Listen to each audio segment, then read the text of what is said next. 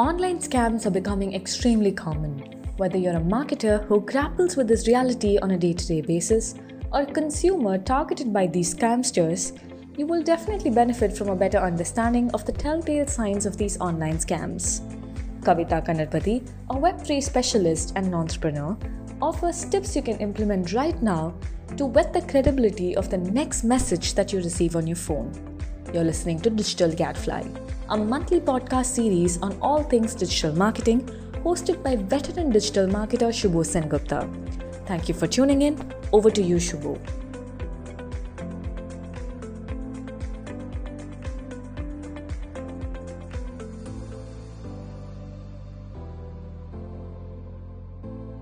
Hi Kavita, welcome to the Hindu Business Line column Digital Gadfly, which I write for monthly. It's a pleasure to have you with us, Kavita. And I've been following your career journey for a long time. Actually, career and non-career journey also, considering you're one of the founders of the long distance, ultra long distance running movement in India. You've been doing that for a long time, but you're also a global leader in the crypto field, and I'd like to kind of quiz you around that because my article this month is about these online digital scams that are happening, and one has heard some unfortunate stories and so on. So, but first of all, tell us about what you've been doing, Kavita, in the last year or so in the Web3 space. Hello, Shubho. Thank you for having me on the podcast.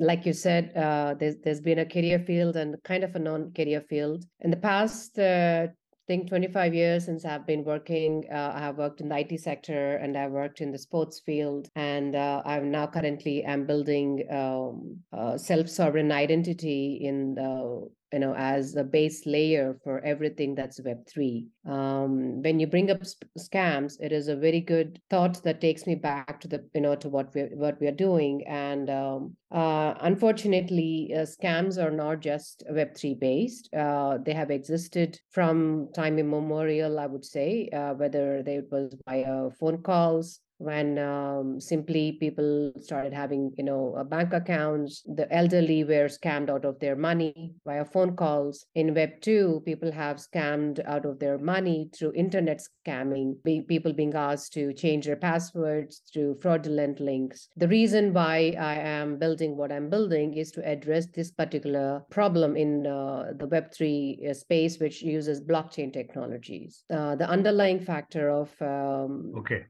identity, right? So we do not have an identity layer in Web 2, which is enabled a lot of scams to percolate. And even when one particular scam was being addressed, another was being born. In Web 3, we believe that once we have an identity layer in place, a secure, immutable, verifiable identity layer in place, we can address a lot of these situations, whether it is ML, the machine learning, whether it is AI that enables the data that machine learning throws up and through algorithms and everything, and the data analysts put certain cues in place for the AI to, take care of the scams and address the scams and provide solutions. It very much requires an identity layer, which is what currently I am doing. If that answers your question as to what I'm doing and why I'm doing it. That's fantastic. That's a great beginning. But give us an example of how AI, machine learning, etc., would stop a scam dead in its tracks. If we want to look at particularly Web3, AI and machine learning are not just dedicated to Web3, or they're not particularly in for Web3. They can stop the scams in Web 2 as well. To walk you through one simple process that machine learning and AI would help is for machine learning to take data sets, the huge data sets that every industry or every company or an enterprise collects, and read through that and create patterns and create data sets. And the data analysts take those data sets and create cues for the artificial intelligence, for the AI machines or the AI systems to throw up, instructions. Let's say today, if you look at even your transfers, when you're transferring money or paying a particular Mm-hmm. vendor online, right? Mm-hmm. What a machine learning and AI can do is look at your pattern of spending. Whether you are a spender, towards books, whether you spend more money on books, you spend more money on certain I get it. items, all of Mm-hmm. that, right? So Mm-hmm. when Mm-hmm. suddenly you have a payment going towards, let's say, a toy, Mm-hmm. or a face cream or Mm-hmm. something that is not in your pattern of spending. Mm-hmm. So now the machine learning has picked up all this data over years from you and has created data sets for you. Mm-hmm. Now, Mm-hmm. the data analysts have created a queue for AI to say, this is not in this person's pattern of spending. So AI sends you a warning on your screen, just even before you actually say, pay this person, saying, you're paying to so and so person for so and so thing. Are you sure? Right? That is Right. one that is the main layer, that is the Mm-hmm. simplest layer that machine learning and AI can kind of create.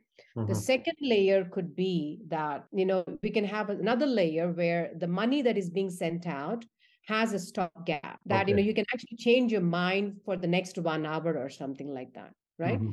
You can create another stop gap saying you have made a payment to so and so. You might want to check the credibility of all of this. In sometimes you end up making the payment and suddenly you realize this is not something I know. You may look up or whatever it is, and you realize that you have not in line with this particular payment, or you Right. don't agree with this particular payment. You have that is a second layer that somebody can create. That Mm-hmm. is one way of using the pure technology. Mm-hmm. But before you get there, there is a lot that a data analyst will have to think through and create, and algorithmically cryptographer and an analyst work together and create these algorithms in Web3 space. In Web3, it's all about encryption, decryption, and using cryptography to create a certain set of algorithms that when the information passes from this end to that end in simple form, cryptography is decrypting, let's say, plain text. And at the other end, it encrypts the plain text at this end and decrypts the plain text at the other end. When going through blockchain, you have to encrypt a set of data and decrypt a set of data using a public key and a private key, right? Right. So the way you can actually catch the fraudulent transactions is if the public key, somebody can actually gain access to your public keys because your public key is on the blockchain. But Mm-hmm. what they don't have access to is the private key, and the phishing happens at the end of the private key. Mm-hmm. Somebody says, we will give you free crypto, if you fill in these forms, if you have lost crypto, you fill in these forms, you put in your private key. The right to, as of today, the private key is based on a set of 12 words, right? Right. That your wallets give you.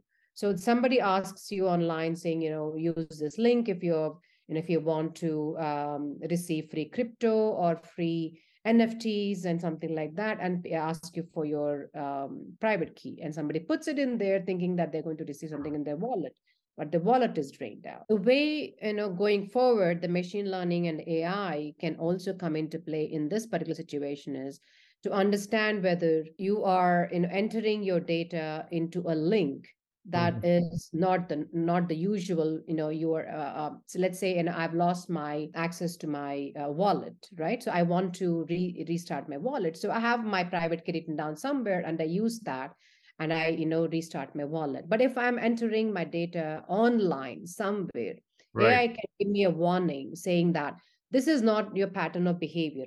I mean, not so in so certain words, but it can tell you, are you sure that you want to enter this data? This Right. link Right. seems suspicious. That Mm-hmm. is where AI can come into play in blockchain. Why do people get conned? Why do people get conned online? What's the reason? Unlike the stereotypes that exist, oh, old people can get conned and so on. It's actually anyone, even, highly educated, smart people who can become victims. And in fact, self-confidence, I was reading a lot of reports, self-confidence is one major factor that causes people to fall for scams. So what's your take on this? What's your experience? It's a good point, Kubo, and especially in the financial world or freebies, one thing is, which is based on greed, is another reason why people fall for scams. Confidence, yes, thinking that they know exactly what they're doing. Wow, nobody else is has been given such an opportunity to gain something. Greed basically is also part of the confidence factor that leads them to fall for scams. The thing that I'm certain so and so, and I have been, let's say I receive something like you've been given a free vacation or a free access to a major club. Let's say there are plenty of let's gold club to a gold club membership to a certain club or something like that, right? Right. It makes me feel special, right? The confidence in me makes me feel like, wow, out of the millions of people out there, I'm the one chosen. That is the confidence level that gets me to fall for something like that. And the other one is greed. When I'm being told that I can receive a certain amount of money, all I have to do is play a quiz and give a certain amount of data of mine. That certain amount of data could be your Right. date of birth, right? And could be your maiden name, and very small key things that can lead them, or your old email ID that can lead them to recover your newer passwords. Okay. So it's not just a direct, tell us your password kind of thing. They're No. sometimes, they're too smart to do that. So they'll ask you associated, Information. identity points, like old email and so on. But everything Yes. leads to your, your safe The box, current information. current Yes. information. Okay. Okay. All you And, require is an old email to get all your newer passwords. right. Forget password, recover it from your old email. Okay. Wow. You've been working in many different geographies. Now you're back in India. I mean, in a sense, you're also, you're a global person. You're also working for a, overseas company. And, I wanted to ask you, what are the various, security measures that governments have taken? Whether the US or Europe or, other geographies. Can you share something with us? Globally, we have the GDPR, where everybody has to, comply to, the data protection laws, right? The regulatory laws. But in the sense of protecting somebody from scam, this has to come at the level of, a transaction level, right? Having the laws is one thing, enabling all the companies that, let's say, financial companies, to put in place to address the scams is a different factor. Protection, yes, that you cannot take the data, you cannot collect the data, you cannot store the data. Those are what the data protection laws address. But what we require is the implementation of these particular AI models at the transaction level, to ensure that the scammers are pushed back at every level possible, whether it is via browser, whether it is via, say, a UPI based transaction, whether it is to ask you to buy a certain thing and collect some data. At every transaction level, these laws have to become practically used. That is where we will see a lot more data being protected and the transactions being secure. To this, digital DPDP, proposed DPDP bill, there's also, the child sexual abuse angle, which Yes. is, you cannot, uh, parental consent is absolutely necessary to, process any kinds of children's data. I mean, Mhm. using data to profile kids is completely prohibited. Yes. So a lot of, work is needed in this area, to protect our children. So that's To another address that, growing Shubho, area. there's a huge use of AI and ML in that particular direction, right? So the person sitting behind a computer, it is hard to say who it is. A child can have access to their parents' logins and pretend to be an adult Yeah, and yeah. communicate with an adult on the other side. And you would not be able to, personally, you'll not be able to figure it out. And a lot of Safety can come into play there. But what AI and ML can do is the way a child communicates with an adult, right? They can read Mhm. that particular, while the encryption is happening between communication, let's say WhatsApp, it's encrypted at your end, decrypted at the other end. But while all of this happening, the machines themselves can try and figure out if it's an adult on the machine or if it's a child on the machine, and lock Wow. certain transactions that can happen on a communication. And that is one particular area where it can protect the children, because right now we do not know who sits behind the computer. That is what is the problem in the Web 2 space, right? In the Web 2 space, IP address identifies you. I Right. can be sitting behind Right. your computer and be sending an email from your email ID to somebody else. How can you prove it was not you? Yes. Yes. Correct. Yes. Yeah. So Web3 addresses that. The Web3, the identity layer that we are building in Web3, in what we call the self-sovereign identity, which is based on a DID, which Mhm. is a decentralized identifier. It enables that particular layer that you are the person behind that computer. It adds that identity layer to a Web2. That Right. is where Right. security comes in, and AI and ML can enable learning who's behind the computer as well, based on the keystrokes, based on the language that is used, and protect the children further. I'm sure there are, I mean, Facebook and, these large platforms do this, use this to some degree. I hope they do.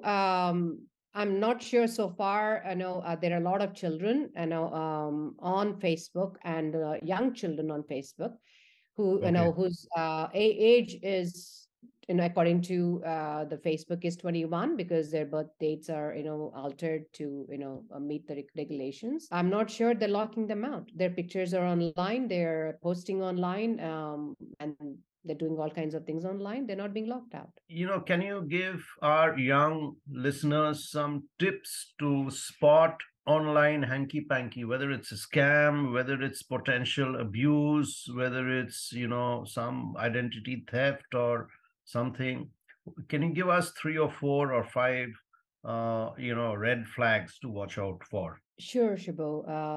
There are a couple of things everyone can spot. The first thing is, if it is too good to be true, it is absolutely not good for you.